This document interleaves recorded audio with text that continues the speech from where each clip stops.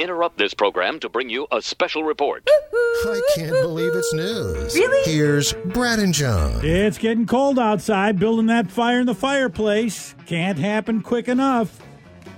Just don't lose focus. Be careful with that axe, Eugene. In Ohio, a man is doing okay this morning after a mishap with his kindling. He was a little too anxious while chopping up his kindling last week, and somehow, when swinging his axe around in the dark, he didn't realize he was axe swinging near the propane tank. The neighbors heard it, and the neighbors felt it. Wow. He had burns over most of his body. He is expected to be okay.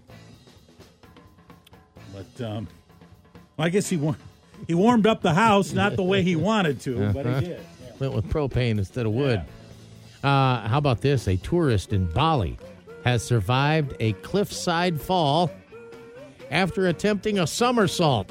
He'd been posing for photos at the edge of a cliff before attempting the flip and landed 130 feet below.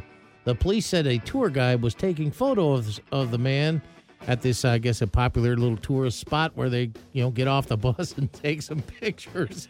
And this dude is like, hey, look at me. I'm doing somersaults here on the cliff.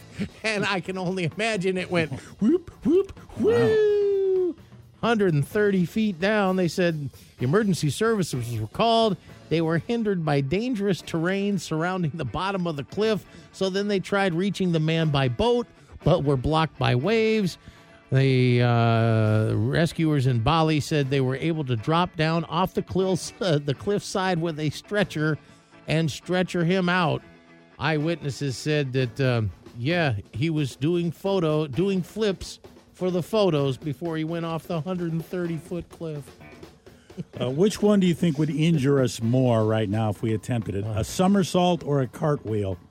Last week, we were at that David Bowie thing. We were out at the hotel, and we were messing around, and somebody started the whole thing about doing a handstand or doing a handstand or a cartwheel or something.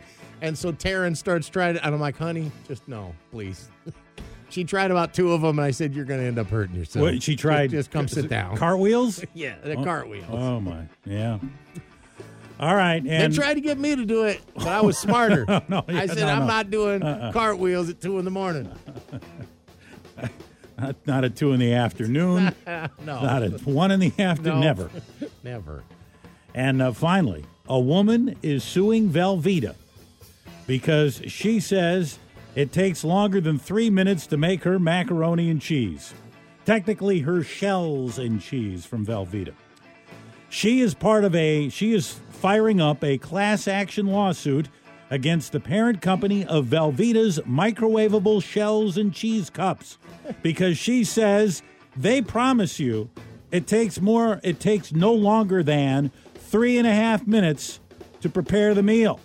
But she says that's a lie. It takes longer than that. She's talking about the preparation time, that they have not factored that in to the time that it takes to make the meal.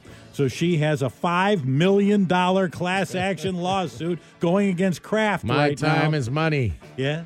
The suit alleges that the statement of ready in 3.5 minutes is false and misleading because it takes longer than the 3.5 minutes to prep.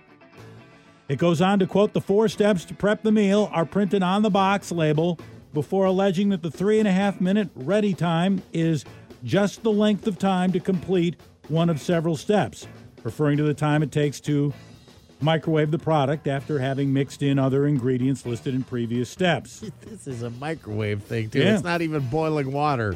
No. The class action suit states that she believed and expected the product would be ready to eat in a total of 3.5 minutes. I only had 3.5 minutes in my life to make this meal, and it took longer than that. And my schedule was just turned upside down because of this, according to this lady. 3.5. Hey, 3.5 minutes, that's not, if that's true. Yeah, I guarantee you, if it had been ready in 3.5 minutes and she stuffed it in her pie hole and it was too hot, she would have been suing them because it was too damn hot after 3.5 minutes.